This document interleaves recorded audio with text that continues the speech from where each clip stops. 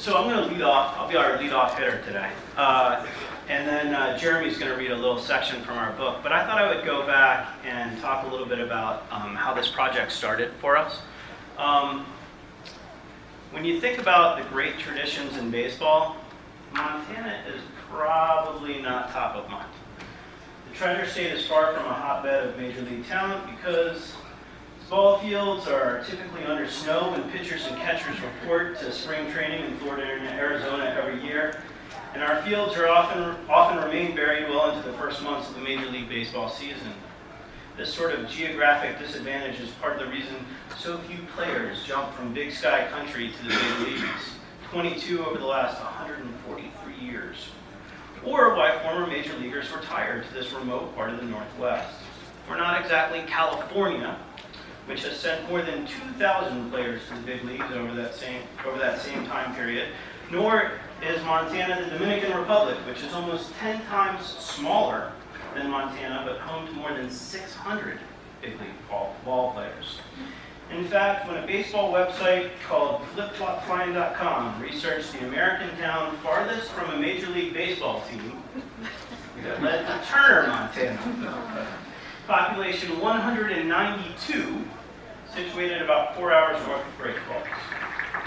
But if you're a true baseball fan, you know the game's deep history has a way of finding its way to every corner of the country, no matter how unpopulated or cold or far away it is from a big league team. This book started with Jeremy sifting through old bios and box scores, reading obituaries and news clippings. It led the two of us eventually to interviewing historians and ball players and surviving relatives who were even more enamored with the national pastime than we are. And that's saying something. And we quickly found not only a community of dedicated seam heads and fellow researchers, but also a veritable trove of stories that connected Montana to Major League Baseball. We found bona fide superstars and spectacular flameouts, community pillars, and small-town footnotes. There are storybook stare-downs with Babe Ruth, comical run-ins with Honus Wagner, and battles with Cy Young. There are threads to Montana's cornerstone industries. There are booms and busts, as well as lasting legacies in the form of dedicated landmarks. There are nicknames like Doc, Dad, Buddy, and Big Sur. There are controversies, and there are frauds. There are record breakers and career wreckers. There are game changers, both on the field and off. There's also a decorated umpire still in the league, a long-tenured manager about to win the American League East, John Gibbons, born in Great Falls, and one of the game's few professional female players who came from Montana. But back at the beginning, there's a kid nicknamed Brownie. The first Montana native to make it to the majors did so in a way that would make his home state proud. Players called him loyal and hardworking. Beat writers respected him. The owner of one of the original professional franchises considered him a trusted friend and confidant. He was so admired in the game, he ended up meeting 3 different presidents during the course of his career. Theodore Roosevelt before a game in 1910, William Howard Taft during a campaign stop in 1912, and with Woodrow Wilson in the White House over a casual conversation about baseball in October 1913.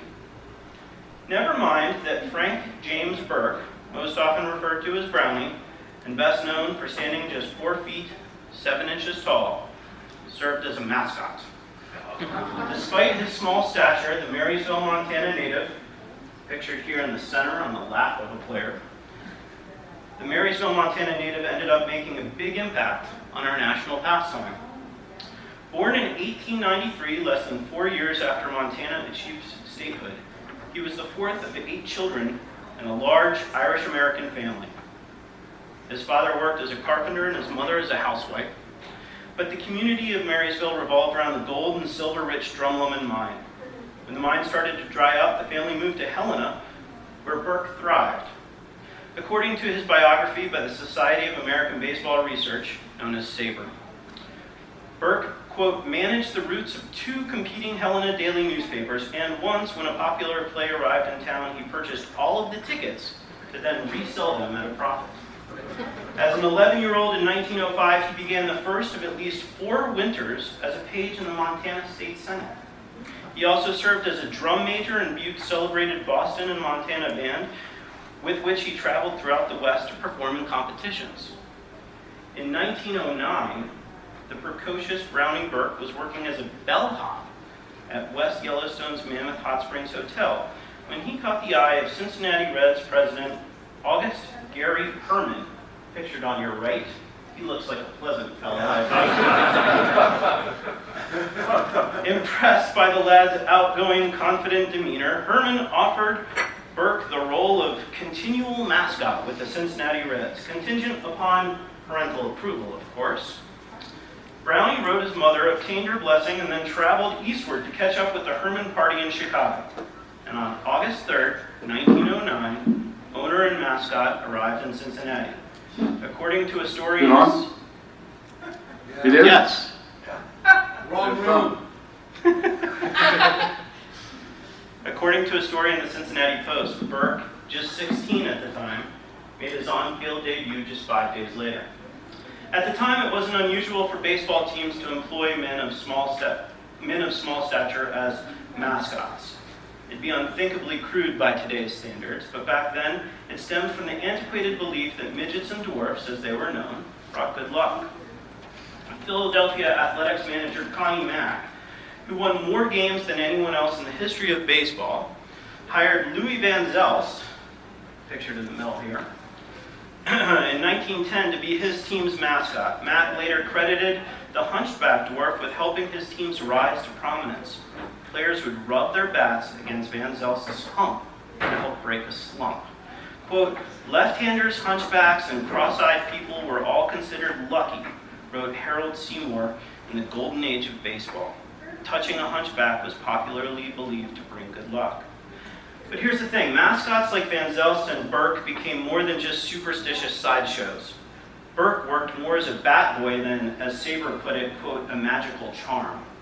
He suited up for each game, delivered fresh balls between innings to the umpires, and organized equipment for the Reds players. Before a July 24th, 1912 game, he actually helped Cincinnati pitcher Frank Smith warm up. The Cincinnati Post reported the next day that Brownie couldn't quite handle Smith's spitter, much to the amusement of opposing pitcher and future Hall of Famer Christy Mathewson. Burke also helped off the field. He became something of Herman's assistant. When a player was released, Burke delivered the message straight from the owner's office to the player. Former Reds manager Joe Tinker, after being fired from the team in 1913, told the Cleveland Plain Dealer he believed Burke spied on players away from the ballpark and reported his findings directly to the owner. Tinker, by the way, is a Hall of Fame player who essentially started his playing career in Montana, and that's something Jeremy will talk about in a second. During Cincinnati's offseason, Burke stuck by Herman's side at social events.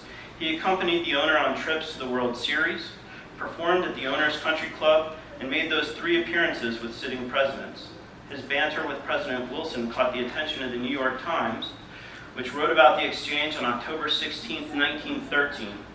After Wilson good-naturedly ribbed Burke for Cincinnati's lackluster showing in the season standings, the mascot remarked about the president to the paper, "You would make some good baseball manager." Simply put, people like to be around Brownie Burke. His showmanship and general gregariousness would eventually lead to Burke's departure from the Reds, and with the financial and moral support of Herman, his pursuit of an acting career. Success followed Burke during stage productions.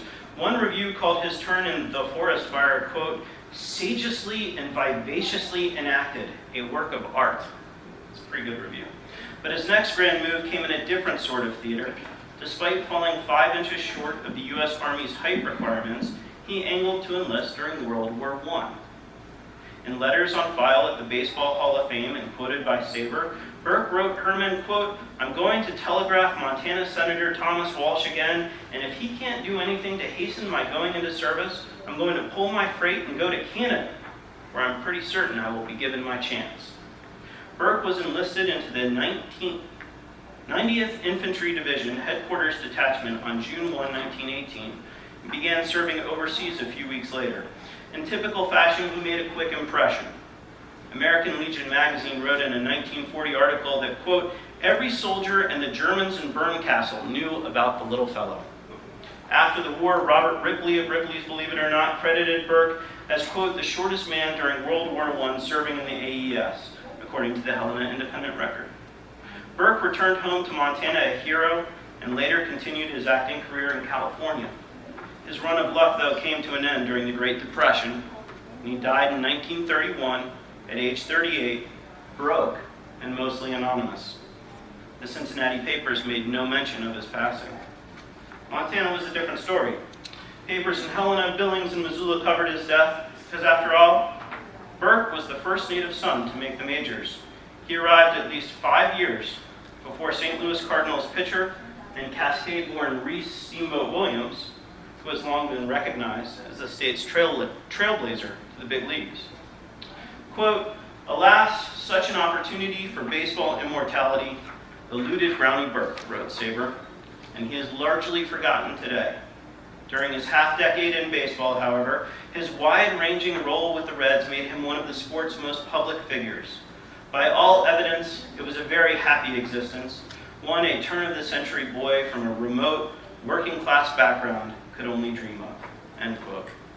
That's the thing about Montana baseball stories that we found when working on this project. They don't always make Ken Burns documentaries. They don't always end up on the pages of Sports Illustrated magazine, and they don't always lead off SportsCenter. But like the state itself, they tend to reveal overlooked or underappreciated treasures.